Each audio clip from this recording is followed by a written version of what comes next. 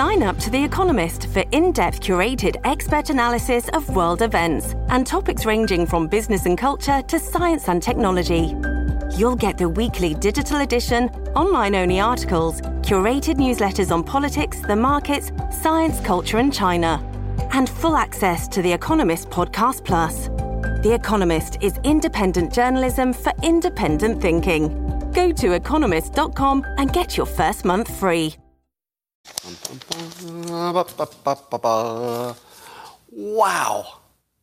Wow.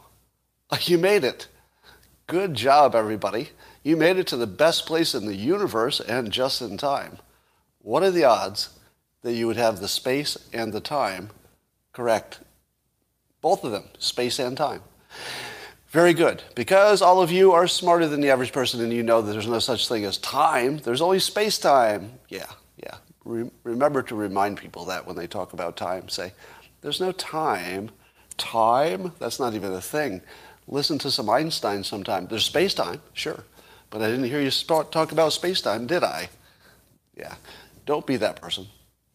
But you can if you want to be.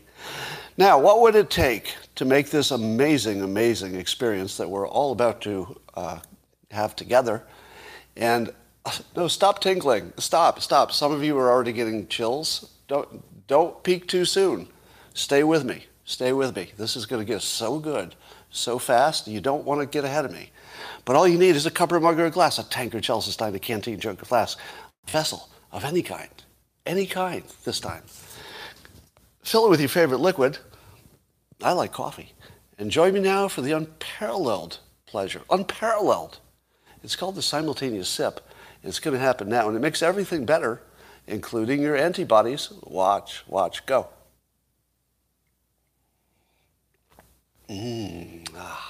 Antibodies. Yeah. Let me ask you this.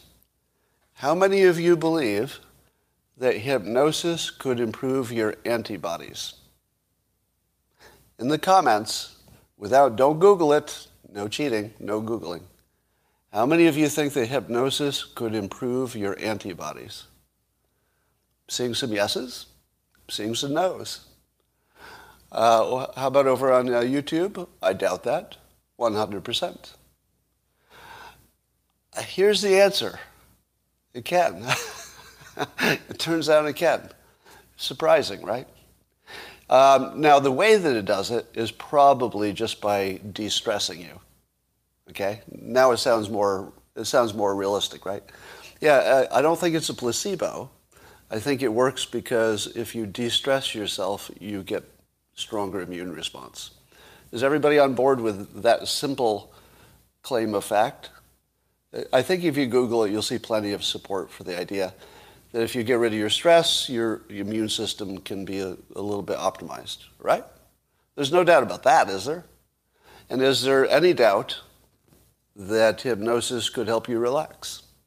Not really. I mean, hypnosis will work better with some people than others, but there's no such thing as somebody who could sit there quietly for 45 minutes listening to a hypnotist and not come away a little bit relaxed, right? I don't think in the history of hypnosis, I've never heard of an example of somebody who became more anxious because they got hypnotized. I mean, it's a big world. I suppose it happened somewhere, maybe once. But yes, absolutely, hypnosis could improve your immune response just by making you more relaxed. Now, could it do it more directly? I don't know.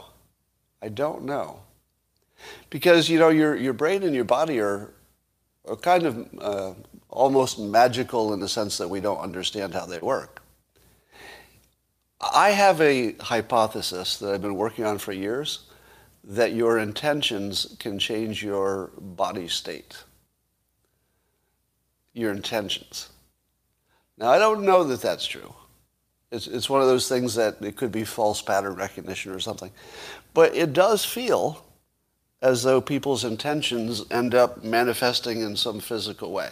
Just an impression, not based on any science or anything like that.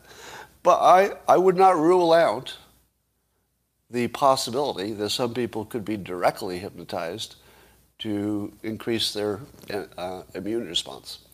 I would guess maybe 20% of the public. because 20% is about the percentage that have extreme responses to hypnosis. So if the mind-body connection is what we think it is, there's probably some way to turn up the antibody production part. You know, if there's a brain connection. I'm not even sure if there is one, beyond the relaxation component. So anyway, I just put that out there because I was thinking of maybe doing that. I could do a group hypnosis. Now, it wouldn't be as effective as one person working with one subject, because if you're working with one person, you adjust as you go to how they're responding. But probably I could do a group hypnosis someday. I'd do a special live stream or record it. And if I worked on enough people, you know, let's say let's say I went a little bit viral and we got 100,000 people to watch it eventually. Do you think that out of 100,000 people, I couldn't raise the antibody count on some of you? Because I would take that bet. I certainly wouldn't say it's going to work on everybody. That would be kind of crazy. But if I do 100,000 people, and they just, you know, take the time to sit through a hypnosis induction, and it won't be the kind of hypnosis where you forget where you were, or, you know, I take control of your life and you send me money or anything like that. It would just be relaxation, just pure relaxation. I'm seeing references to, is it Wim Hoffman? How do you say his first name? Wim, right? And Wim Hof. So he's got a method of breathing, which I hear good things about all the time. I'm pretty sure he's backed by science. I haven't looked into it in the depth that I need to. By the way, you know, I always tell you that I have this weird life where it doesn't matter what story you're talking about in the news, I have some connection to it. That's one of the reasons I think we live in a simulation, because it isn't possible I could have so many connections to so many stories. So, you know, you're talking about, you know, Wim Hof, and Wim Hof, sorry. And I went to an event one time in San Francisco before I'd heard of him or his method. And I was introduced to him, and, you know, I didn't know anybody else there at the time, and I guess he didn't know too many people at the time, or he wanted to talk to me. And I ended up chatting with him for a pretty long time and heard about his methods in person, which is weird because I didn't know he was famous. I just thought he was a guy talking about some breath control stuff, and I thought, oh, that's good. And then it turns out he was Wim Hof. So he turns out to be one of the most, well, not one of, the most famous person associated with this breathing technique. But I didn't know it at the time. So is that the simulation? Like, how is it that I can keep meeting people, just by coincidence, that are at the center of, like, all these big topics? It's really weird, because that was a completely random encounter. Well, maybe not totally random. All right. So how about California and the West Coast? Let me give you an update of how we're doing. You know, you've heard we've got problems in California. Has anybody heard of that? We got your homelessness, your high taxes. You got your drugs and your crime. You got your massive forest fires, your lack of electricity. Of course, we've got a drought and water shortage, a pandemic, and runaway inflation. But if nothing else hits us, I think we can handle it. I mean, we're a tough state.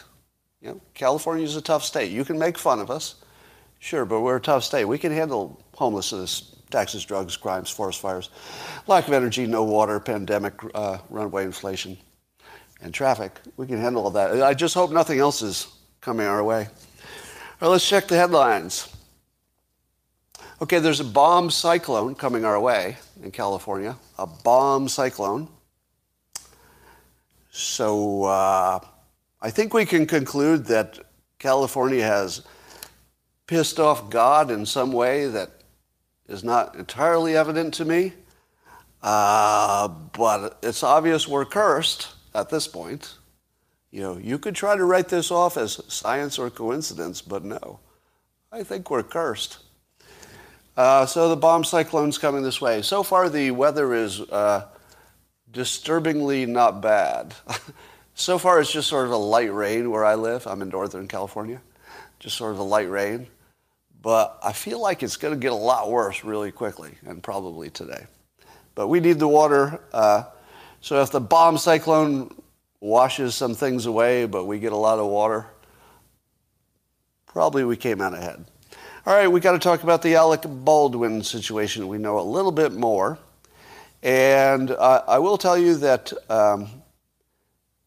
as the story emerges, the fog of war starts clearing out. Let's see if your opinion about the people involved changes. Now, one thing we know is that the young woman who is, or the young they, I'll say the young they, who was handling the guns and who was in charge of the safety of the guns for the film, apparently was not very experienced. 24 years old and doesn't seem to be a member of the NRA, but that's just a guess. And I guess the circumstances are that the gun had, either that gun or ones in the group had misfired a couple times. The crew had already complained about the safety problems. And I guess the specific setup is that they were lining up a camera shot in which they wanted to have the camera look down the barrel of the gun, or at least that view of the actor. And so Alec Baldwin was instructed to aim the gun in the direction of the camera-ish, and it went off. Now, what's still missing in the story, unless somebody has heard it, did he pull the trigger? How does a gun misfire in the first place? Is there anybody who knows enough about firearms to tell me how a gun would misfire? Somebody said it didn't, quote, go off. Yeah, we'll talk about responsibility in a moment. Yeah, the way the news is talking about it is just delayed ignition of the bullet. You got to pull the trigger, somebody says. You can't without the hammer striking. But what if, is there any chance that the hammer was pulled back? There's no evidence of that, right? So I think there's more news we need to learn about this. Not that fact would necessarily change what we think. But, so, let's say if we were based on what we know now, let's do a little speculating. If it's true that Alec Baldwin was handed a gun and told that it was cold, so he believed that it was blanks, and if he was told by the director or the director of photography, I think it was, to point in that direction, probably the director said it as well, and he believed that the gun had been checked out and it was just lining it up for a shoot, how guilty do you think he is if the gun misfired? I don't know. I don't even know what that means, to misfire. It was a revolver, right? Yeah. 100% guilty, everybody says. 100% guilty, 100% guilty. Yeah, the NRA answer to that, if I could put it that way. The gun owner answer, and I've been having this conversation with someone else, and somebody was trying to suggest, I won't name names because I don't want to bring in personalities, but would suggest that the responsibility was at least partially, the gun armorer person, the person who was in charge of making sure it didn't have a loaded round. And what do you who actually know about guns say to that? You say the same thing I said. It's 100% the responsibility of the person who has it in their hand, even if somebody else screwed up. We're all on the same page on that, right? It's always 100% responsibility of the person with the gun in their hand. Always. It's never 99. It's always 100%. It's also 100% of the person who handed it to him. So if one person has 100% responsibility, the person who has it in their hand, that doesn't absolve anybody else. They have their own kind of responsibility.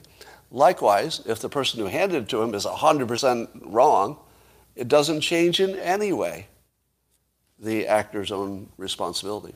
Now, I certainly feel for him because the context of how it happened wasn't an ordinary gun ownership thing. He had delegated responsibility. He thought that was good enough. It wasn't. So let me ask you this question. How many NRA members would it have taken to be on that crew to have prevented this with a pretty high degree of confidence? You couldn't be sure. But how many would it take?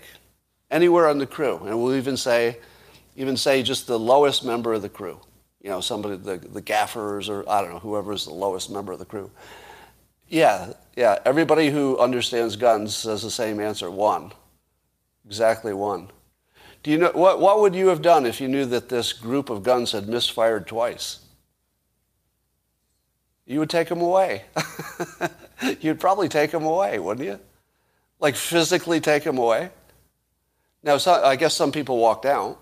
Was that the right answer? I think walking out is what you do if you're not a member of the NRA. All right. Now, of course, I'm being a little hyperbolic. You know, in the real world, people don't have as much power as they might want to. Depends on personalities, etc. But I like to think that if there had been even one NRA member there, they would have just gone nuts on that place, right? The amount of energy somebody who knew what they were talking about, gun-wise, would have put into that situation, it should be a lot. Like, I don't think it would have just been talking to the director, right? I don't think it would have been just talking to the boss.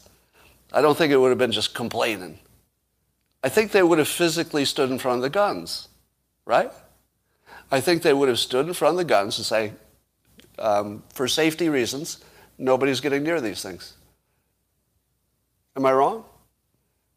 You put one NRA member there, doesn't matter what their role is, they would walk and stand in front of the gun supply and say, no, we're done here. These aren't going anywhere. Right? Now, you would have to have a certain kind of personality to do that, you know, a certain risk profile. But I'd like to know the answer to the question if they had one NRA member. Just one. I'll bet the answer is no. You can't be sure, but I'll bet. All right. If Alec Baldwin has responsibility, obviously it would be in the sense that he didn't put the right people in charge. He was a producer. So I do think he's going to have some, he's probably, his insurance company or he are going to be on the hook for a lot, I think. But it will be an interesting case. We'll probably learn a lot. All right. I've been noticing with happiness that the internet dads are getting pretty involved in the fentanyl question. Do you know who the internet dads are? Now, I use that term loosely to include people like myself. Now, it's not my own description of me, but it's other people's description of a set of people who somewhat accidentally, nobody set out to do this, but became kind of almost dad-like influences to people who maybe needed a little extra or didn't have any. You know, I would put Mike Cernovich in that category, put myself in that category. And you could name a bunch of other people who easily feel like internet dads at this point, just giving you some, or at least trying to give you some life advice. And we see them getting more involved lately in the fentanyl question. I saw Michael Schellenberger is going at it hard, especially, he's got a new book, San Francisco. I want to get him on and do a book review, but I don't want to do that with a live stream. I'll have to do that off live. But, you know, the question is getting bigger and bigger, and the right people are talking about it. And I wanted to run through, for the benefit of my audience, Jack Murphy, another good example. I'm going to run through this, a bunch of myths that the internet dads don't have, right? This is things that the people you're calling the internet dads, this is stuff they understand, but maybe the public doesn't, okay? And so I just want to run through this. And I'll start with this. I asked this question on Twitter, and of course it's an unscientific poll. I said, is your life deeply constrained or ruined by a drug addict or alcoholic who is close to you? Close to you, right? How many people in my unscientific poll, which are mostly conservatives, by the way, mostly conservatives, that's the people who follow me on Twitter. If you're new to me, I don't identify as conservative, but my audience does. 22% of them, last I checked, said yes. 22% have their lives deeply constrained or ruined. Deeply constrained or ruined. 22%. Deeply constrained or ruined. 22%. Do you feel that? You can't do anything to 22% of the country without a big effect on the rest of it, right? There's nothing that affects that many people that doesn't affect the rest of it. And keep in mind, this is my conservative followers. You don't think this is a little bit worse on the left? So let's say it's a quarter of the public is being influenced by somebody addicted. Probably 10% or more are addicted to, how many people are addicted? Does anybody know that? What percentage of the general population are addicted? 10%? Or is it more now? I mean, it could be 50% depending on what drugs you're including. You know, if you throw in cigarettes and alcohol and everything else. Yeah, I feel like it's 20-30% is what it feels like, depending on how you count it. But, so that's how bad it is. Now, let me tell you the myths that people have around there, now that you know how big it is. A lot of people, and you'll see this on the internet, will tell you that good parenting will save your teen. Good parenting will keep your teen from getting into trouble with fentanyl or overdosing. No. No. That is a hard no. I do believe there are some edge cases where maybe somebody's a little bit inclined, but you know, the best parenting in the world could keep them safe. So yes, in the narrow sense that there are some kids and some families in some specific situations where doing all the right things parent-wise would help. So you should definitely try to do all the right things parent-wise. It could help, but it would depend mostly on your kid. Do you think you could have taken my stepson and fixed him up? I'm going to tell you what that would have looked like in a minute. Because if you think you could have fixed my stepson by your good parenting, my God, you haven't met many people. All right? So let me clear that up for you in a minute. All right. Here's some more myths. Counseling would help. Get a good therapist, get a good counselor, and they can fix things. Nope. Nope. Do you know why the counselor doesn't help? I'm just going to use my now deceased stepson as my example. We're going to make you go to counseling. I don't want to go to counseling. We're going to make you go to counseling. All right. But when I'm done, I'm going to go back to using. No, we're going to make you go to counseling, and that will fix you, and then you won't use. Okay. I'm just telling you that when I'm done with the counseling, I'm going to go back to doing drugs and drinking and stuff. No, the counseling. So you send him to counseling. He goes through the hours, and the moment he walks out, he uses again, just like he said. Exactly like you said. So now you say to yourself, all right, dealing with you like an adult isn't going to work. All right, we got to take this to the next level. I'm going to start punishing you if you're hanging around with the people who use, or we find out you're using, or we discover anything in your room, right? We're going to punish you until you stop the behavior. Number one, you're grounded. All right, I'm going to kill myself. I'm going to kill myself because I'm grounded. What if he's tried twice? What do you do? What do you good parents do, all you smart ones? He's tried to kill himself twice, like literally twice. So you're going to lock him in his room. He says, if you put me in here, I'm going to kill myself. How's that? You're good parents? You're going to do that? How does that work? Take away his phone. He says, I'm going to kill myself. And you know what? He means it. He means it. He's not bluffing. Tried it twice.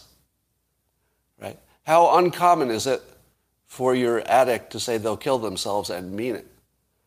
Not uncommon. How many of you have heard this? It's not uncommon, and it's real, and they will try to kill themselves. It's absolutely real. And you know why you know that they will try to kill themselves?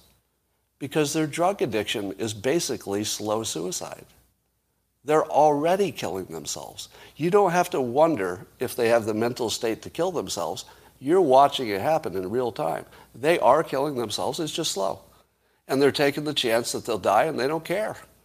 Did he care that he might die of an overdose? He didn't. He didn't. Sometimes he would act like he did, but honestly he didn't. And you could tell.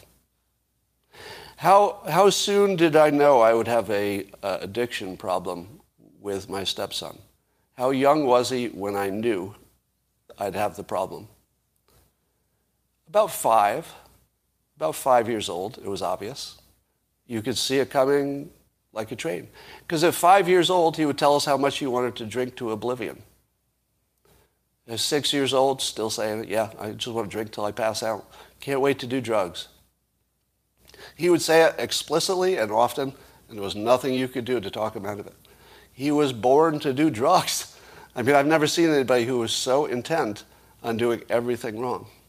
Secondly, his personality was such that if anything was the right thing you're supposed to do, he would do the other thing and aggressively. It wouldn't matter what you told him. You'd say, if you do this, you're in big trouble. If you do this, you're not. He would do the big trouble thing every time. Every time. No exceptions. What do you do with that? All right, so you say to yourself, my God, you're going to have to take it up to the next level. You're going to have to actually take him to some kind of facility, some kind of program where they're really like, maybe it's like boot camp for kids or something. You've heard of these where they can sort of force the kid into a situation where they can't leave and, they're going to really get the tough love they need and they won't have access to the drugs. So just sign them up for one of the programs, right? Right? Because that's all you got left. How many of you would say, okay, because most of you are second-guessing me now, I know. So those of you who are second-guessing me, how many of you say that at this point, your only thing you can do is to sign them up for some kind of a tough program where they basically would take away his freedom for a while, but at least it would be tough love and they'd give us. How many think that's a good idea? No matter what you call it, you could call it military school or whatever you want to call it, but how many think that's a good idea? I have to swear at you now, with all due respect. I have to curse. There's no such fucking thing. The thing you think will fix it doesn't exist. There is no fucking program that you can take a California teenager to. None. Zero. Nothing. You have no legal recourse. You have no asset. No money in the fucking world. I could have taken $5 million fucking dollars and put it toward this problem. It would have made zero difference. There's no place you can take them. No facility exists, no medical treatment, no path, no person, no expert. Nothing. You're on your fucking own as a parent. And you don't have anything you can do except wait and watch and prepare to bury your fucking kid. That's all you have. You get that? Now, those of you saying, but, screw the kid, free will, it's his own fault. If you think that, you don't know anything about addicts, you don't know anything about human nature, you don't know anything about psychology, and you don't know anything about physics, and you don't know anything about psychology. But a lot of you have that feeling. No. People don't have free will to stop drugs. It has to be done by somebody else. Now, some people can find themselves in a situation in which they hit bottom, and then the situation has changed. And then sometimes they can get better on their own. But there's nothing you can do. You can't do that.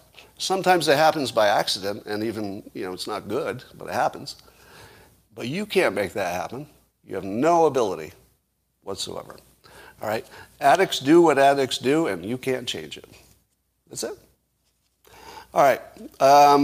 Other people say, well, you could at least stay away from fentanyl. I mean, you could at least make sure you don't do any fentanyl. No, you cannot. The people dying of fentanyl did not know it was in their products or did not know how much of it was in their products. They thought they were doing cocaine, they thought they were doing Xanax, or even they thought they were doing fake Xanax, but they didn't think it was fentanyl. They're doing other stuff and thinking they're not getting fentanyl, or if they are, their friend took it, so it must be okay, and then they die. No, you cannot avoid fentanyl if you're an addict. If you're an addict, you're going to take drugs, and it's going to be in the drugs. That's the whole story. You can say to yourself, as I said to my son a few weeks before he died, I had lunch with him, and I said, promise me just one thing. You won't take street drugs that you don't know what's in them. That's the only thing I'm going to ask, because I feel like I could get that from you. And he said, yes, absolutely, because I understand that the street drugs very often have fentanyl in them, and I understand that fentanyl will kill me. So I will not take those drugs. And then he took those drugs and died a few weeks later.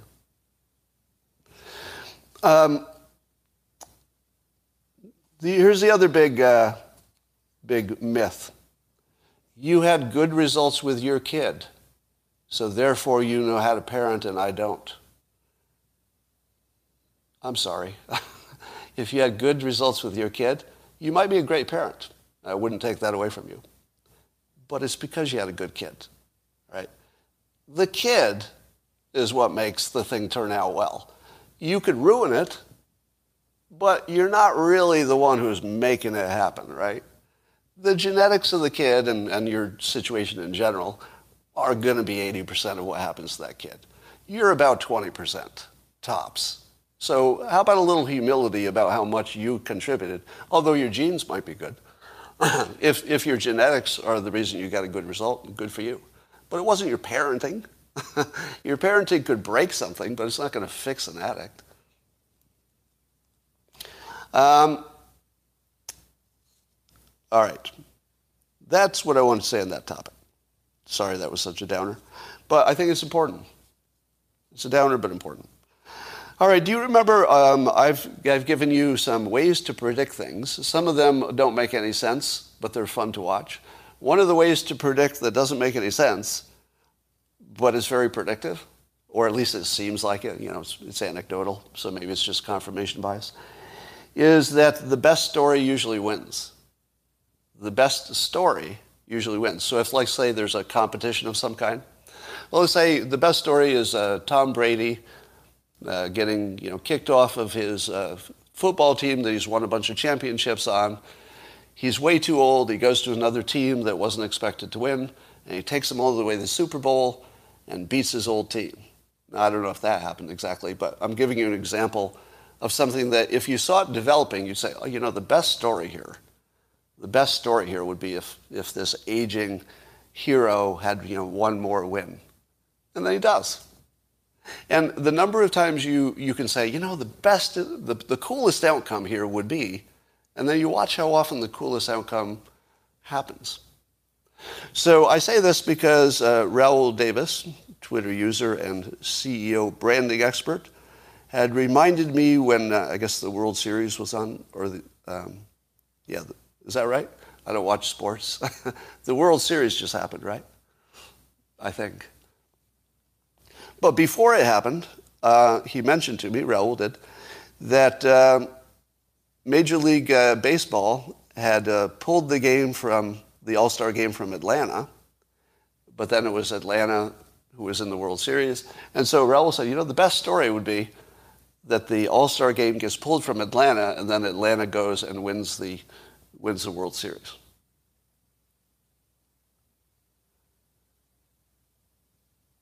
Am I reading the story wrong? Oh, they responded with their first World Series. Does that mean that the World Series is going to be held there?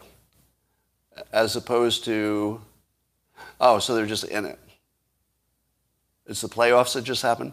Oh, so it's the playoffs. So, all right, so I got the story wrong. That's how much of not a sports guy I am.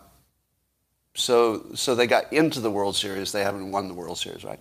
All right, so if you were to predict based on best story wins, you'd predict they win. So thank you for correcting me. So here's another example of I just talked about this, that collectively we form sort of a brain, like an intelligence. I have some general notions, and then you fix them or correct them or refine them. It's really kind of interesting watching literally a new form of intelligence. Has this ever existed before? Because technologically, this couldn't have existed before, right? At least not at this scale. It's like how many people are watching? Let's see, we've got 2,100 over there and 500 here. So let's say we've got 2,700 people who are this collective brain at the moment. Kind of cool. Anyway, I don't think there's any reason that the best story always wins, except I'll speculate. If it's true, and if it were some way that you could actually measure it to see if it's true, I think it would be because people are story creatures. That we're also trained by stories, maybe naturally because we evolved that way, but also because we reinforce it by reading stories and watching movies and hearing stories. So we're just story people. And because we're story people, we all have a sense of what a good story is, right? You can tell if the movie has a good story or not. Everybody can tell that. So I feel like we're all biased toward making the better story happen, even if it's not good for us. Oh yeah, McGregor didn't beat the boxer, yeah. That was a good example, although there was such a mismatch in talent that's probably, the exception to the rule kind of thing. Yeah, if there's a gigantic difference in talent, yeah, then it's not predictive. All right. So follow the money works that way too. I won't give you the example, but recently there was an example where something happened that wasn't because of the money as far as I could tell, but the money would have predicted it. So watch how many times that happens. That somebody does something and you're pretty sure it wasn't because of the money, but coincidentally, it also was where the money would have suggested things would have gone. It's almost an unbreakable pattern. Joe DeSantis' program would have fixed Scott's kids. No, it wouldn't have, because he wouldn't have gotten in it. All right, here's a persuasion secret I learned as a data analyst. So I spent many years in the corporate world analyzing data and then explaining it to management and whoever needed to see it. So my job was to take complicated things and simplify them so that somebody could make decisions. Now, I apparently was born with some kind of aptitude for simplification, because you see that in all my work. So it seems like I have some kind of natural talent for that, I guess. I mean, based on observation, I would think so. So cartooning is about simplifying. Writing well is about simplifying. And I would say that doing this is about simplifying, well, knowing when to expand and when to simplify. So it's a little more complicated. But a good data analysis visualization puts you in charge. Now, here's something most of you have never realized, but I'll bet. So I'm going to ask the people who have corporate experience or big organization experience. So those of you with corporate experience, I need you to back me on this, because those of you who don't have it aren't going to believe this at all. All right? It's going to be obvious to corporate people, not obvious to the rest of you. The person who makes the best chart is in control. That's your leader. The person who makes the best visualization. Now, when I say best, look at all the yeses. So all the people with corporate experience are agreeing. You can see it go by. True, true, true, true. It's one of those things people don't talk about, but it's true.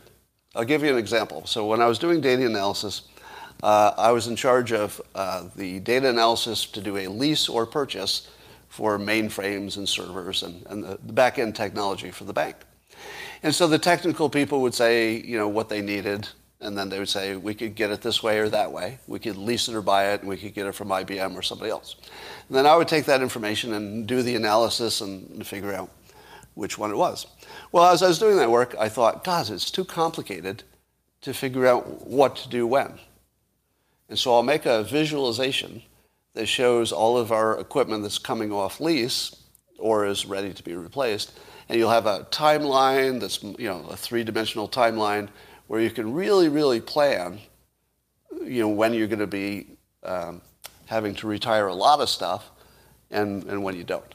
Because if you had to retire a lot of stuff, you could have a capital budget that was appropriate to how much had to be replaced. Now, this didn't exist, right? There was no existence of a good visualization to show what to do when. So I took it to my boss and said, hey, I'd like to show this to the senior vice president in charge of everything, and show him that there's a path to figure out how to do these upgrades in a more rational way. My boss said, nobody asked you to do that. And so, nobody asked you to do that, right? The boss did not ask for this, so I'm not going to show him this because he didn't ask for it. But I was persuasive. They said, but he might like it. Maybe you could just pass it across his desk. So she went to the meeting, she did hand it to him, and he said, my God, this is the first time I've understood what's going on. This is perfect. Do more of this. And from that moment, who was in charge of deciding what equipment in the bank got replaced? I was. I was. Accidentally. I mean, it wasn't my plan. But from the moment I was the one in charge of the visualization, I was the one who determined what we did from that point on. Because I said, well, 2 years from now, you'd better make your budget X, because if you don't, you won't have enough. Right? So who was in charge? Was the senior vice president in charge? Well, on paper, he was. And he certainly had an option of doing things that didn't make sense. He would have been fired. But he had the option because he was in charge. But who was really in charge? The person who controlled the information. And the person who put it in a form that basically told you what to do. Right? Because once you knew that you had to replace these in this date, well, you sort of had to. His options were constrained by what I allowed him to know. I was in charge. Now, everybody who works in the corporate office knows this dynamic. You know it's not the boss in charge. They're completely captive to the data. So, let's look at the question of the supply chain. I believe that since we have a leaderless situation in particular, we don't even know who's in charge of fixing it, right? Is it Pete Buttigieg? I don't know. Or is he in charge of some of it, but not all of it? The states are mostly in charge? I don't know. Do you? So we have basically a leaderless situation that's one of our biggest problems. Somebody could take control of the situation with one good visualization. Now, I have in my mind a sense of what it might be, but I'll tell you what it doesn't look like. What it doesn't look like is the visualizations I've seen so far. The visualizations I've seen so far are treating all of the various variables as somewhat the same. Meaning, here's a list of all the reasons that we have a problem. It's just a list. A list of all the problems doesn't do anything because you don't know which ones are the big ones. And even if you knew which ones are the big ones, are they the ones you can fix? Or should you fix the little ones because they're fixable, and at least you can do that, right? A good visualization would answer all those questions. A good visualization would show you something like a visual presentation of the problem, that it may be in a linear fashion of things go from here to here to here. And then it would have a sizing or possibly a color indication of where the big opportunities are, and maybe different indications for both. So it could be that there's a big problem, so that would show as a big bubble, but maybe there's nothing you could do about it because you can't attack it first. But maybe there's a smaller problem that is easy to get at that would fix the bigger problem if you could fix the smaller one. Maybe. That's what the visualization would tell you. But here's the magic part. Suppose you had the visualization with bubbles of different colors and sizes to tell you both priority and whether or not there's something you can do about it. But also each one was labeled with whose problem it is or who's in charge. And you label the biggest one, nobody in charge. And you publish it. What happens? Well, if it becomes viral, because it's good, right? If it's not a really good visualization, nothing happens. So you have to make a distinction between a bad visualization where nothing happens and a great visualization, which people are capable of doing, right? Ian Martizis, if I always pronounce your name right, wrong, sorry. But Ian, if you've seen his work on here regarding COVID and stuff, if you see a professional data visualization person work, it blows your freaking mind, right? Because you immediately realize how not good you are at it. I did it for a living, right? I did it for a living, and I'm not even close to how good a really good commercial visualizer would do it. Now, if somebody could do that and label it that the biggest problem is leaderless, what would happen? Well, the news would say, oh, I finally understand this for the first time. And what things do the news report? Does the news report things that the reporters understand, or does the news report things that they can't explain? Which one do they prefer doing? Okay, obviously, rhetorical question. Reporters will report things they can report and understand. If the data visualizer hands them that, they're all going to use it. They're all going to use it because it'll be the first time they understand it. If you could be the first person to explain it to a journalist, you own the journalist. The journalist always owns the politicians because the politicians have to do things that will sound good when they're explained in the press or explain why they're not, right? So if you don't understand how power works, and by the way, I have this conversation with a lot of people. A lot of people don't understand how power works. They really don't. They imagine that the person who's in the box that has the job CEO, they imagine they have the power. And in many ways they do. But it's such a simplified understanding of power that you can really get off track. Here's the thing I say about the, everybody's annoyed about the lockdowns and everything. And they're saying, oh, our government, damn our government for requiring this. Nothing like that is happening. Not in my world. In my world, the government isn't making you do jack shit. Nothing. Your fellow citizens are making you do that. Do you not realize that? It's not the government at all doing it. It's your fellow citizens. If they did not support the government, it just wouldn't be happening, right? You have to have some solid percentage of support, or the government can't make you do anything. If you think that convincing the government to change their mind is a productive path, you're so wrong. You have to convince the other citizens, because they're in charge. They're in charge. The government is not in charge of you wearing a frickin' mask. Be serious. Wake up. They've never been in charge of that. They can't be in charge of that. It's not physically possible. Your fellow citizens are in charge of that. They've decided by a large enough majority that you're going to wear a mask for a while in some places. In other places, they decided not. In Florida, apparently they decided they're not going to wear masks. So stop thinking that the government's in power. They're not. Never will be. All right. So if we could get a good data analysis, maybe we could fix this problem with the ports. And by the way, some of that data analysis might focus on the empty containers. And I'm still seeing reports that it's not the empty container problem. My belief is that the only credible person says that is the problem, that it probably is, at least in the West Coast. Other places may be different. All right, here's another one for you. Dr. Anarchy on Twitter, who is very well named. No Twitter user has ever had a more appropriate handle. He's Dr. Anarchy, not his real name. MD.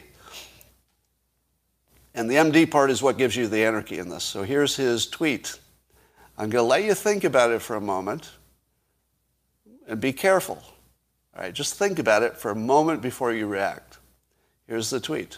Horse dewormer and anti-malaria drugs have saved more lives than lockdowns and masks. Just let it settle in.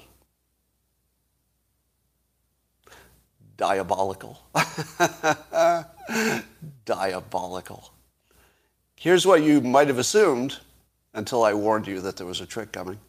Horse dewormer and anti-malaria drugs have, in fact, saved more lives because he didn't specify COVID.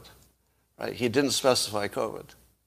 It is legitimately a fact that 100% of science would agree with that horse dewormer and anti-malaria drugs have saved more lives than lockdowns and masks.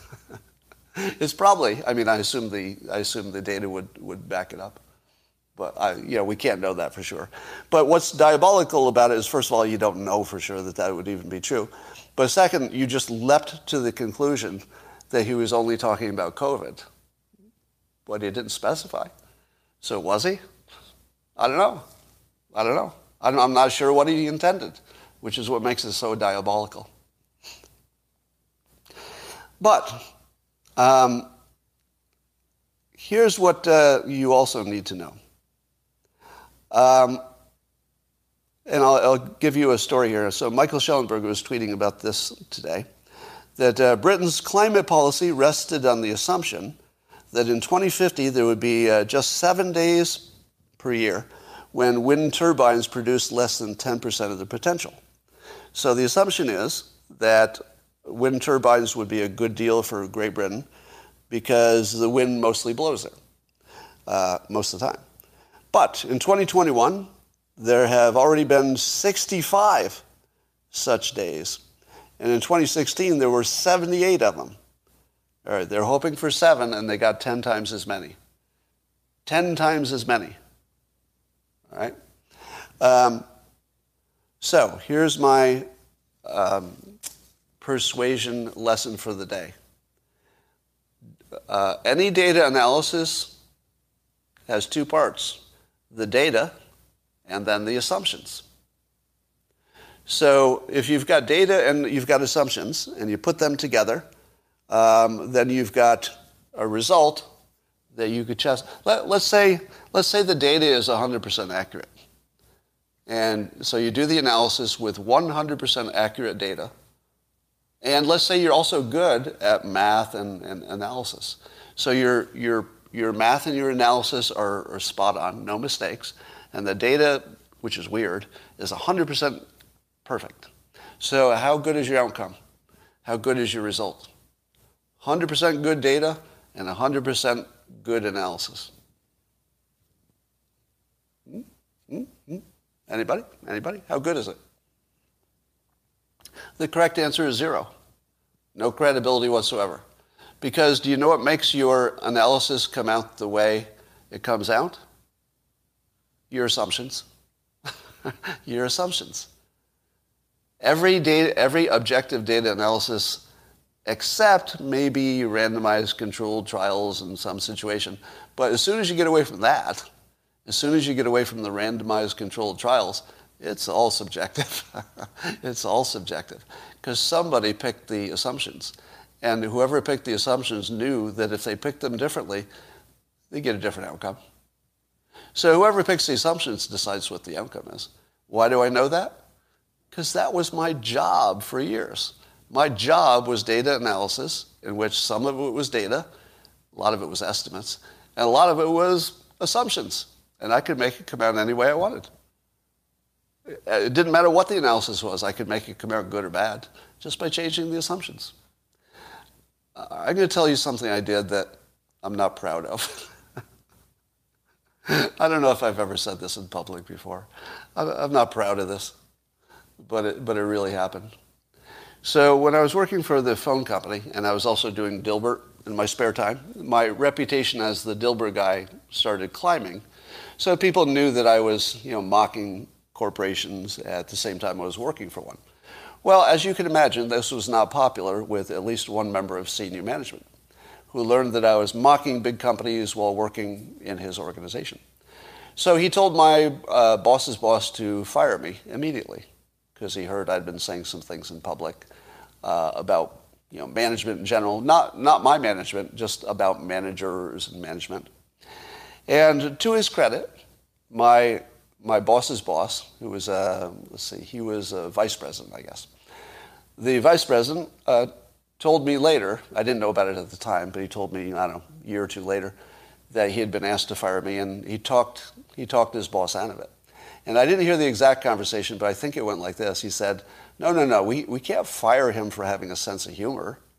You can't fire somebody for having an opinion and, being, let's say, humorously hyperbolic about it. You don't fire people for that. What you do is you move them onto projects and they'll quit on their own. You just give them a really bad project. They'll quit on their own. You don't want to fire them for that. So I was moved. Now, I don't know that conversation happened. I do know that I was, instead of fired, I was transferred to a doomed project. Now, this is the way corporations sometimes fire people. They'll move you to a project that has an end date. And then when the project is over, they say, we would love to put you back into some other department, but we've got a hiring freeze on. So everybody in the project is done working at this company. Yeah, the special assignment. So I was put on a special assignment with at least one other person who was in the same boat. He was also just this close to being fired, but they said, nah, we won't fire you. You've been a good employee up till now. So we'll put you on the doomed project. It'll take care of itself. Guess what the doomed project was? It was our job to do an analysis of whether the phone company should invest, some billions of dollars in a new technology called ISDN. Has anybody heard of it? Those of you who were working in tech back in those days? Now, how good was ISDN? I want you to watch this in the comments. Watch this. For those of you who lived through those times, and especially those of you who are engineers or techies, how good was ISDN? And at the time, did you know it was the future? It was absolute crap. It was probably one of the worst technologies ever made. But it was the only thing that the phone company had, or thought they had, as an option for high-speed data.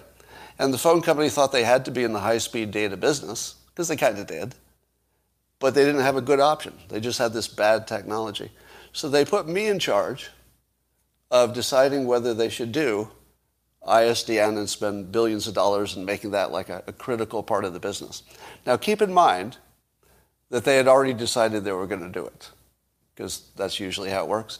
So management had decided they have to be in the business of high-speed data. They only had one option. It was going to be ISDN, but they needed somebody, my project, to say they were making the right decision. Well, at this point, I knew my career was pretty much over, and I was not too happy with my employer. How do you think the analysis went? Well, I recall giving the presentation, and it's probably the funniest thing I've ever done that nobody laughed at. Are you ready? The funniest thing I've ever done that nobody laughed at. I stood in front of the senior management of, it was an SVP and VPs, senior management, to make these billion-dollar decisions. Billion-dollar decisions. And I gave them my PowerPoint presentation, and I said, this ISDN would be a great thing. This could be great. But I have to tell you my assumptions. You have to understand the assumptions, because otherwise the analysis depends on that, so you have to understand them. And one of my assumptions was that the employees of the phone company worked flawlessly, as did the developers of ISDN. And if they didn't make any mistakes in their implementation or their decisions, and if ISDN, which was crap at the moment and had been crap for a long time, were to become not crap because the people made all the right decisions from that point on, ISDN would be an excellent thing to do, under the condition that my coworkers were capable and competent, and Mr. Senior Vice President, you know your people better than I do, so if you trust them to be capable and competent, this is a great thing to do. It's probably the most fucked up thing I've ever done in my life. But in my defense, they did have it coming. They had it coming. Now remember, they had already made the decision, so it didn't really matter what I analyzed. But I gave them the cover they needed, because I didn't care. I just didn't care. So if I could give some corporate advice, don't put the guy you're trying to fire, and he knows it, on the biggest decision in your company, because it was. It was the biggest decision in the company. And I gave them exactly what they asked for. I gave them my assumption, and I said it clearly. If you believe your people can execute flawlessly, unlike anything they've ever done before, this is a good idea. You should jump at it. And they did. So all of you are using ISDN now, right? How's your ISDN connection? Working pretty well? I guess that's everywhere. So there's so that was real. That's a real life story. Now, every time you see a data analysis, what do you think? Right? You're going to ask yourself who did it and what assumptions did they make and what are they trying to accomplish? Because people got priorities and it might not be yours. All right. Here's a data analysis test for you. I gave this test to people online today. We'll see how you do. It's a data analysis test. I'm going to give you an assumption. So don't argue with the assumptions because these are not real assumptions. It's just if this were true. All right. So don't argue that it's not true. That's not the question. If it were true, can you do the analysis? All right. So we're only testing your analytical ability. We're not testing the facts. I stipulate the facts are true. They might not be. But let's act like they are and then do the analysis. Here it is. If you knew, now knew is critical, right? If you knew, there's no doubt about it because you're magic and you know. If you knew that 98% of the people with COVID-19 who took ivermectin had a good outcome, would you conclude it worked? 98% of the people taking it have a good outcome, go. Do you conclude it works? Well, your answers are all over the place. I see yeses and nos. How could that be? How could this simple question have different answers? This is the most basic question. 98% of the people who took this drug had a good outcome. Are you telling me that doesn't convince you? What would it take? If 98% is not enough, what would it take? How many of you said yes, that's pretty good evidence it works, and are feeling a little uncertain right now? How many of you are saying yes, but feeling maybe not as confident as you used to be in that opinion? And I'm going to read it again, because you have to listen to all the words, right? So remember, the part that's stipulated as true, you can't question this because we're only looking at the analysis, not the data. If you knew that 98% of the people with COVID who took ivermectin had a good outcome, would you conclude it worked? Now you thought about it for a minute and you've seen other people's answers, right? Now show me just the yeses. You had a moment to think about it and you've seen other people's responses. Now just the yeses. Plenty of yeses. Lots of yeses. Okay. Those of you who are saying yes are going to get a little dose of humility today. And I don't mean this to be condescending. All right? So don't take this personally. How many of you could design a nuclear-powered rocket without any help? Well, I couldn't. Because I don't have any training in that. How many of you could shoot a three-point shot from the center of the court and make them as much as Stephen Curry? I can't. I don't have any practice of that. Nothing. So I don't feel bad about it, right? I don't feel bad that I'm not a physicist. I've never tried. Never been trained. So, very few of you have been trained in data analysis, I figure, right? Realistically. So if you've never been trained in data analysis and you have completely the wrong answer, don't feel bad about it. Okay? Why am I telling you that? Because I'm going to try to turn off the trigger for cognitive dissonance. The trigger would be feeling you're wrong. That would, in theory, that would trigger you into hearing and thinking things that are incorrect. So I'm going to turn it off. If you're not experienced expert in data analysis, there isn't any chance you'd be good at it. So if you got this question wrong, don't feel bad about yourself. There's nothing wrong with you. You're a perfectly fine human. You're going to get a little better in the moment because I'm going to explain to you what you got wrong. But very few people know how to analyze data. They think they do, and it's misleading. The reporters will give you data and you think they know what they're talking about. They don't. They don't. All right, here's the answer for those of you who are maybe experienced some data analysis. If ivermectin gave a good outcome to 98% of the people, it would indicate it's probably bad for you. All right? Again, remember, if this is different than what you thought, there's nothing wrong with you. You're still good. You're just not experienced at data analysis. The setup I gave you should indicate, under the following assumption, if it was given to a broad spectrum of the public that represented the public, 98% is worse than nothing. If you gave people nothing, more than 98% of them would have a good outcome if you didn't do anything. So if ivermectin gave them a 98% good outcome and doing nothing gave you slightly better than 98%, what does that tell you about ivermectin? That would tell you it's bad for you. Right? Now remember, I'm making up the numbers. This is not anything real. Right? Nothing real. This is just an example. Now, the second thing you should have asked is, who did you study? Because if the only people studied had been 80-year-old people who had COVID and took no other drug, it would be a miracle drug, right? If the 80-year-olds had taken no other drug and only ivermectin had a 98% good outcome, that would be a miracle drug. But suppose the only people studied were children under 18 and 98% had a good outcome. Don't give them any ivermectin if that's all you know, because they were going to do better than that without the ivermectin. So you took a 99 point whatever percentage good outcome and you took it all the way down to 98 with your ivermectin. So if you don't know who you gave it to, you don't know anything, all right? Somebody says you killed several children, yeah. So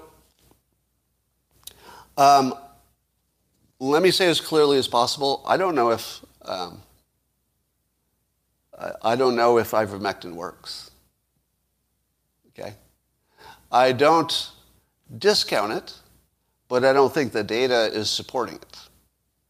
Now, the only thing that I want you to learn has nothing to do with ivermectin, all right? So this conversation is not about ivermectin, please, all right? I'm not talking about ivermectin. It was just an example to see if people who don't have data analysis training would automatically get exactly the wrong answer, and that's what happened. So all I wanted to transmit is some humility that I would say, even as an experienced, so I would label myself a commercial grade analyst, meaning I did it for money. Somebody who was willing to pay me for my ability to analyze things, right? And even I get stuff wrong all the time. All the time I get stuff wrong. So I've got a great deal of humility about my own ability, and I'm pretty trained, right? I'm pretty well trained. If you're not trained and you don't have a really big dose of humility about how well you can analyze this stuff, you should get it. All right. I'm seeing Christopher is sending me a article from Jim Hoft. It says, election expert Seth Keshel releases national fraud numbers, finds 8.1 million excess votes in U.S. elections, affirms Trump won, etc. What credibility do you put on that story, people? It's from the Gateway Pundit, Jim Hoft, and he says that some expert has found 8.1 million excess votes, and it shows that Trump really won. Credibility, everybody? Credibility?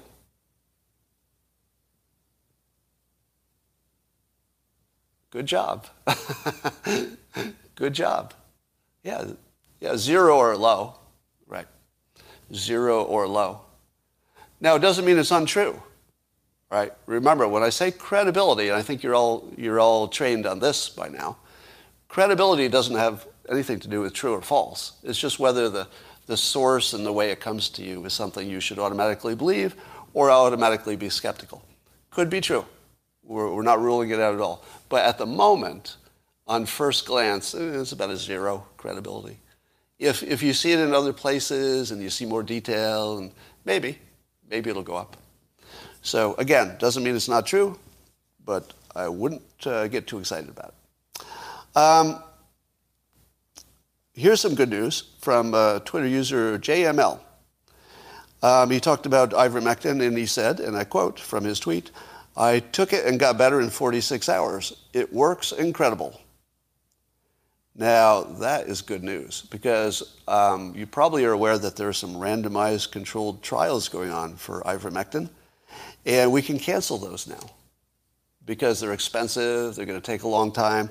But now that we know that this one person is pretty sure that it works incredible, and it wasn't just another one of the millions and millions and millions of cases of people who did have one day that they felt better a little bit more than the other days. So it's not that, but this one person, he's now tested it on himself, and that gives us full scientific confidence. So thank you, JML, for making it unnecessary to do randomized controlled drug trials. We can just give it to this guy. And I don't know how many other drugs he's willing to test for us, but imagine how much money we could save. A randomized controlled drug trial is like crazy expensive. We're talking like tens of millions of dollars, maybe hundreds of millions. But we could save all of that by just giving these drugs to JML.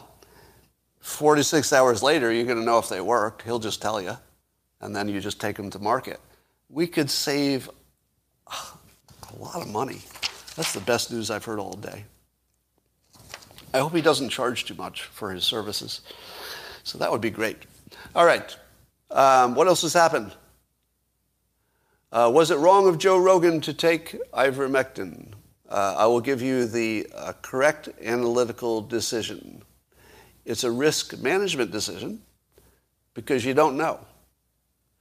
If his doctor gave it to him, that means that somebody well-informed that he trusts thought the risk management balance was worth it, because I guess the downside risk is kind of pretty close to zero. Did it work? Nobody knows. Nobody knows. But was it a good risk management decision? It looks like it. It looks like it. That doesn't mean you should do it. But if your doctor backs you up, that would help. If your doctor says no, well, take that under consideration. Doesn't mean you have to follow the doctor's advice. But I would certainly give it some weight. I certainly would.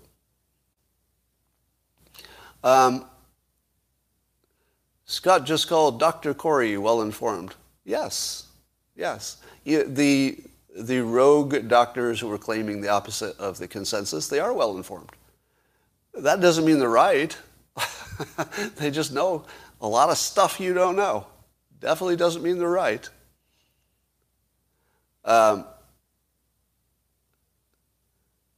Have any weed users died of COVID? I'd really like to know that. Because, weed has been at least indicated in some non-confirmed trials. Weed has indicated it has a protective effect.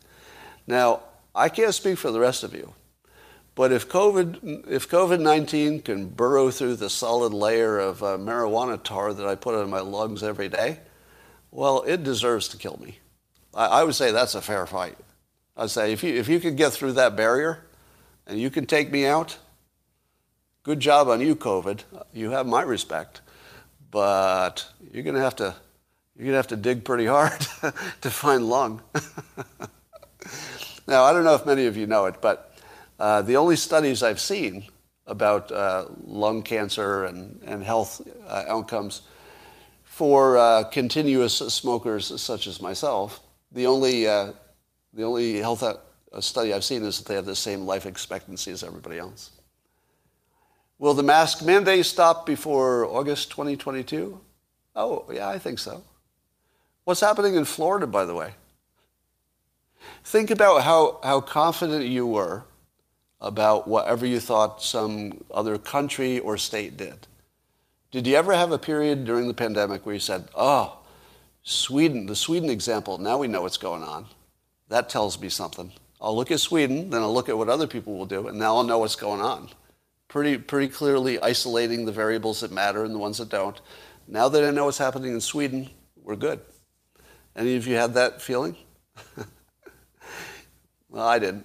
How about when you heard that India allegedly had one region that had like amazing success? with ivermectin. So did he believe that? You shouldn't. You shouldn't, because there's no reliable information that India had success with ivermectin. You think it is. You probably saw it in a tweet or you saw an article. Completely debunked. How about the difference between Florida and California?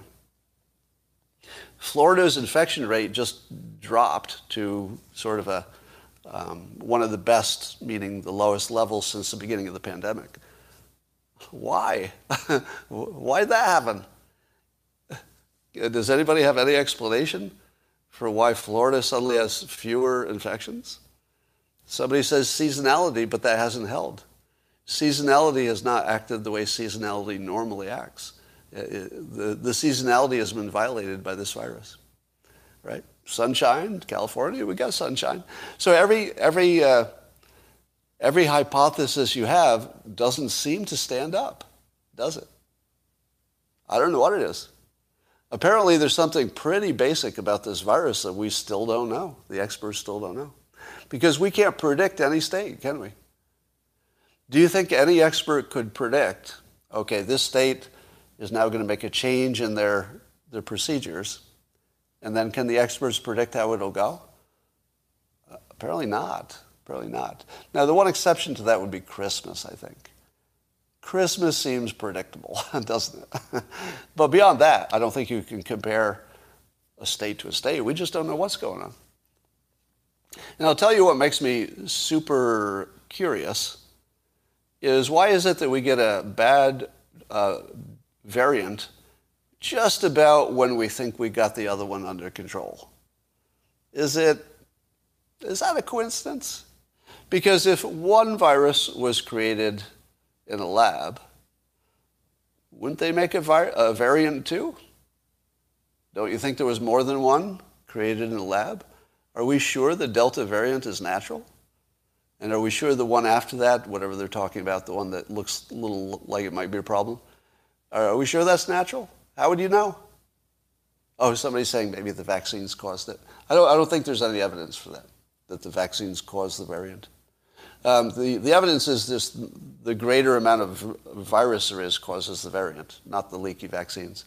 So everybody's saying leaky vaccines. Do a fact check on that. I think the leaky vaccine hypothesis that actually causes variants, I think that's completely debunked by the fact that the thing that causes mutations is more virus. So the more virus, the worse it is, just period. That's just the only rule you need to know. More virus, more variants, that's all you need to know. Now the exception would be if people got partially, let's say, immunized by the prior infection, at which point the variant wouldn't be as powerful. If your natural immunity also worked against the variant, it could stop it that way. Natural mutations, more patients survive to pass along mutations. Okay.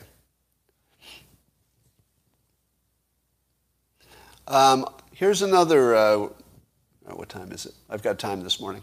You want to hear another conspiracy theory? Anybody? Another conspiracy? Yeah, of course you do. Of course you do.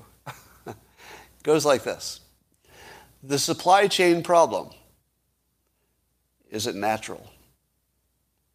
Or was it maybe nudged by an adversary? Question number one, could you tell the difference if it was natural, the supply chain problem, or if there had been some hidden hand behind it? Would you know the difference? First answer, I think no. You could. I mean, it's possible you'd see some hidden hand that wasn't so hidden. But could an adversary do an attack like this that we would not be able to identify? Yes. Yes. Let me give you an example of how this can be done by an adversary over a long period of time, and you wouldn't know it. You ready? One of the biggest problems as I understand it, and my example might be wrong, but it'll give you an idea, right? Even if the example details are wrong. So in Long Beach, and I think in LA, they had a restriction about storing the empty containers. At some point, that means there's somebody brought forth legislation or some kind of rule change to promote the rules about restricting what you can do with an empty. Now, you probably think, oh, that was the unions, and probably was. Or that was just ordinary safety procedures, and of course we did that. There were some accidents, so it's just because of the accidents. Could be. Here's the other possibility. How much would it cost to bribe a local official to make some legislation that isn't really as good as you think it is for the public?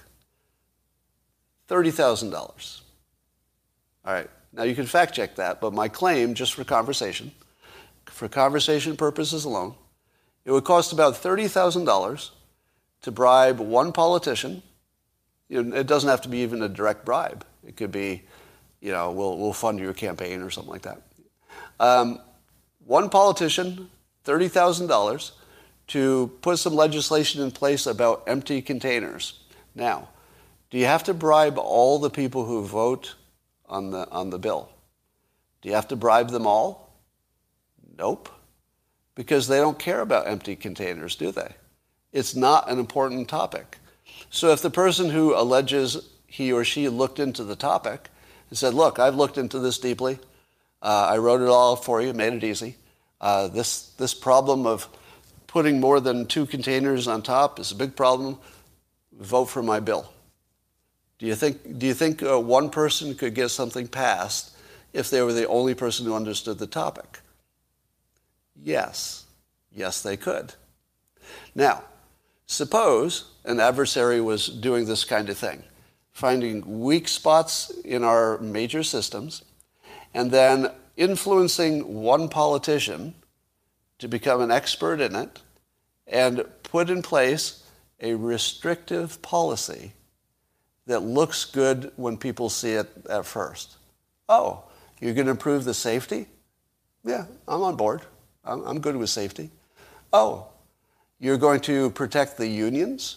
Oh, well, we're a democratic state and we like unions. We better get them on our side, so sure.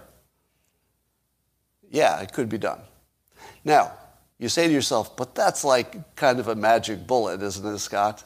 You really think that the Chinese government is so smart that they're looking for this weakness, and they find this one person, it's exactly the right person, and they do exactly the right thing? And no, that's not the play. The play would be you do that same thing, the bribe the politician, but you do it all over the place.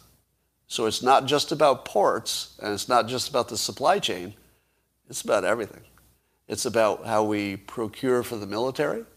It's about our policy for whether we should have domestic supplies of this or that valuable stuff. It's about how quickly we could, let's say, put together a military response, maybe crippling little places of it with restrictions and rules. So they would put in place a whole bunch of things that look like little steps and then wait for the pandemic. Now, when I say wait for the pandemic, I mean wait for any big thing that is the extra pressure on the system. So they could just weaken a bunch of systems over 20 years at very low cost, and then wait for some pressure on the systems that they didn't plan for, but there's always some pressure, and then that's enough to knock it over. So it could be that an adversary didn't even know they were going to have success with the supply chain. It just they had weakened a bunch of stuff, and this is the one that got some extra pressure and pushed it over. Now, when you hear it described this way, does it sound impractical? Anybody? Does anybody think that any of that sounds impractical? No. Unfortunately, no. And I gave you only one very small example of something that could be very easily and practically done. Don't you think there are more that don't involve bribing a politician? Don't you think, let me give you another one. What did I hear? There was some propaganda that we all accepted.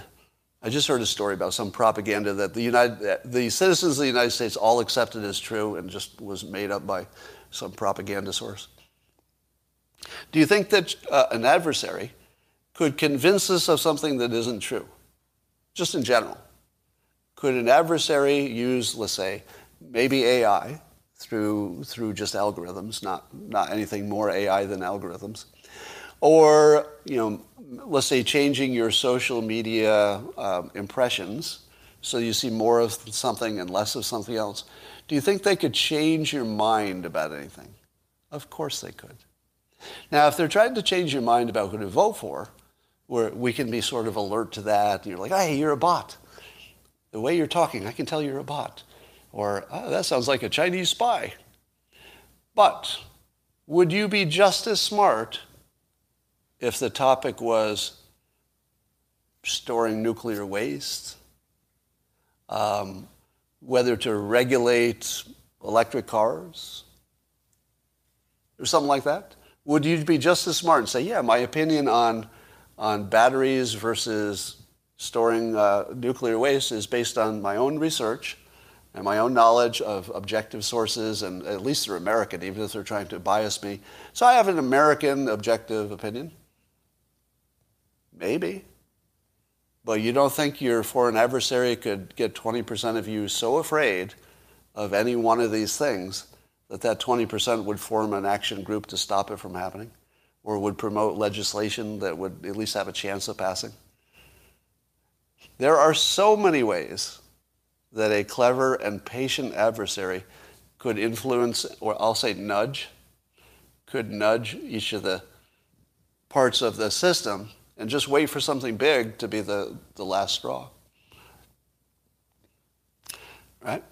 Now, when you hear me describe it this way, and then you think of the supply chain problems, are you still confident that it happened naturally?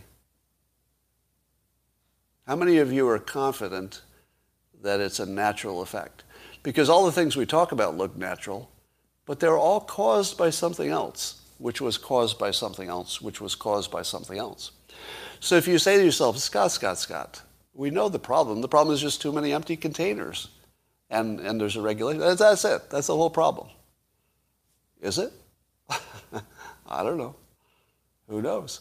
Maybe that's the problem that was caused by a problem before it, because it didn't happen on its own. And whatever the problem before it was, that was caused by the thing that happened before it. You have no idea what caused any of this. There is a reason that the news is not telling you what's going on with the supply chain. You've noticed that, right? Have you noticed that the news can't tell you exactly what's wrong? Just that it is wrong. Hey, there's lots of ships backed up.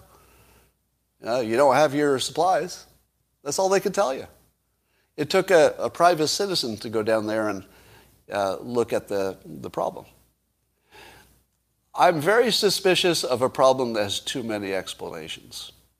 Because it's not like we lack explanations. The problem is we have too many.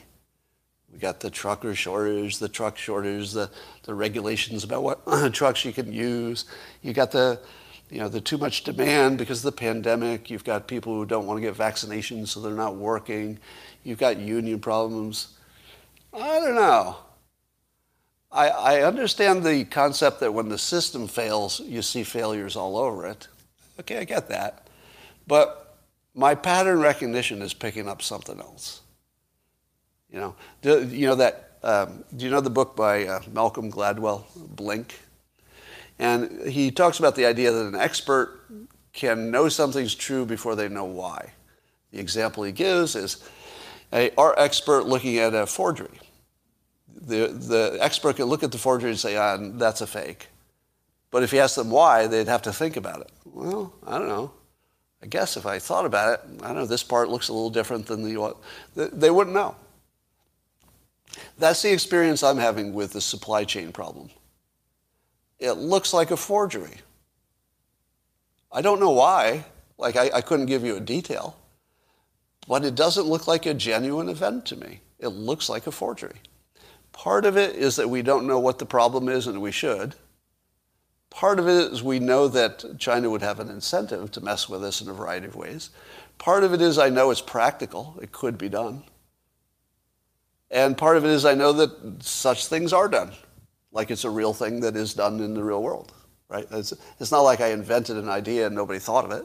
It's something that's happening. I'm sure we're doing it, we the United States. You don't think we're putting a little pressure on things? So I do not allege that anybody is behind the supply chain problem. Let me be clear. I make no allegation that it's some kind of a foreign attack. The argument against it is that it would affect China as well, and it's hard to imagine that they know it's going to be a good outcome. That would be a pretty risky play. But I can't turn off the fact that, like, my spider sense is just on full alert here. Now, it could be that the only thing going on is that the real problem is still not surfaced, like we think it has, but maybe there's a deeper problem below the problem below the problem. So it could be that all I'm reacting to is the fact that there's an obvious mystery here, right? Would you agree with me on that? That there's a mystery here? It's not explained, I don't think. And I see people say they think it affects China the most. In the long run, I think it would. But they might also calculate that they could survive it better. I don't know. Well, I'm seeing somebody say it's a comedy of errors because only 7 cranes are working.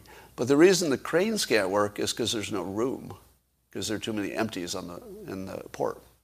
So it's not the crane problem. I think we can eliminate cranes as a source of the problem. All right, so here's another suggestion. Let's say you put the empties on a train with a crane. Is there a train that goes right to... how close can you get a train that would carry empties, containers? How close can you get a train to one of the ports? Do they already have close trains? Because I'm wondering if you couldn't take one of those cranes and put it like a mile away from the port, and wherever there's a big field or something, and just have the train go 1 mile, unload it, go back 1 mile, load it up, go 1 mile, and unload it into a field. Probably there's a distance problem. I don't think that would work. Logging helicopters. Oh, logging helicopters, because they could lift a container. Could they? Would they be big enough to lift a full container? Maybe. But I think that would be super expensive, but I don't even know how fast it would be. Load the empties back in the ship. I don't understand all the regulatory problems with that, but I don't think that's as easy as you think. All right, I think that's all I have to say. Question was today's... I got a comment today on Twitter that when I asked my trick question about the ivermectin 98% thing, which I just made up, a Twitter user said, people don't like to learn things that way, because it was like a trick question and I trapped you into it. How many of you had a negative reaction to that? Did anybody have a negative reaction to the way I set that tweet up with the 98%? Or did you, because what I was shooting for, I don't know if I hit it, but what I was shooting for is, do you feel, for at least some of you, to feel your certainty evaporate? That's all I wanted. I just want your certainty to evaporate. Okay, so most of you were not bothered by it. Good, I just wanted to check in on that. Because if the only thing it did was irritate you, it wasn't persuasive. All right, good. Good to know. Let me ask you this. How many learned something useful? Useful maybe just in understanding the world, not necessarily. How many learned something useful today? Lots of yeses over on locals. How about YouTube? I pissed one of you off. Seeing lots of yeses. Allah, learn nothing. Those of you who learned nothing, you're very smart people. I could probably learn something from you. Only the last 30 minutes was good. Okay, good feedback. A bit. All right, good. So here's I finally decided what my role is, if you'd like to hear it. I think my role is to teach you to be more effective. Persuasion would be just one way. But I think what I've sort of accidentally stumbled on is a way to use the headlines for your personal improvement. I don't know if anybody's done that before. And I didn't do it intentionally. I just sort of drifted here and thought, hey, I just realized that I'm using the headlines as a like a honeypot. Like I'm trapping you in here with the headlines because that's what you were interested in. It's like, oh, let's hear about Alec.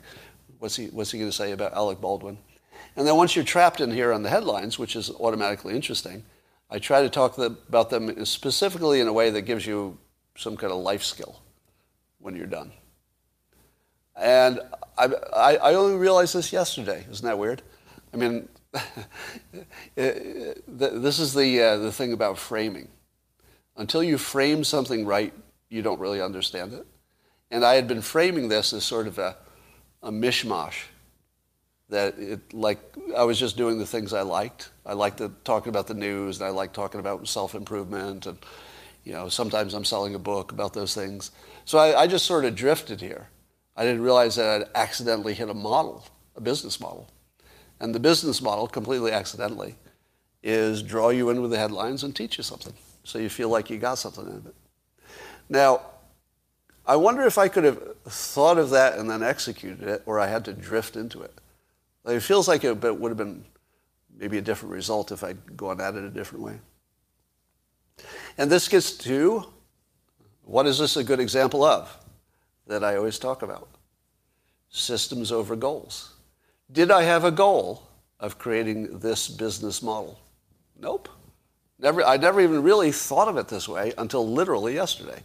Literally yesterday, it's the first time I realized what we had collectively created. Because I don't even take credit for even drifting into it, because most of you sort of nudged me into it, right? Here's a question. Are you my creation, meaning that I've influenced you some way, large or small, or am I your creation? Am I your creation, or are you my creation?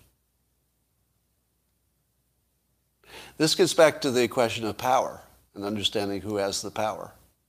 If you don't think you've influenced me more than I've influenced you, most of you, some of you, maybe a lot, yeah, it's a two-way street. But your control over me is extreme. Extreme. How many times have you seen one comment completely change my game? Right? Those of you who've been watching for a while, how many times have you seen it? Just one comment just totally changed my game. All the time. All the time. Right? All the time. So when you're analyzing how much personal power you have, consider that you have all of mine. You have all of my power. People every day, somebody sends me a tweet that they hope I'll retweet. And every day I retweet some of them. So all of those people got to use all of my power. But it wasn't mine anyway, it was borrowed. All of my power is borrowed. Like I don't even see it as real. Like I don't internalize it as me having power. I internalize it as being part of a system. And when the system is working, I'm doing my part, but I'm not the power source. I'm more like a conduit and a filter, maybe. I'm a filter and a conduit. And I add a little power, but so do all of you. All right, so I try to model the stuff that's most useful as well. Bring back your Democratic friend. I had to cut him off entirely. Watch it, you babbling. Yeah, I think we're at the babbling part of the presentation. So I will let you go, and let's do something else today, okay? Bye for now. Oh, Walter says, if I log into Locals, how do I find the link to all the micro lessons? Unfortunately, I don't have a link to it, but if you can find the content list, and then you can also do a search on the phrase micro list. So just use the search bar and search for my content under micro lesson, just that phrase, and they all pop right up. Micro lesson. There is also an index, which I probably should retweet. Right? But there is an index for them, but it would be better if you just search for them. All right, thanks for that, and I'll talk to you later.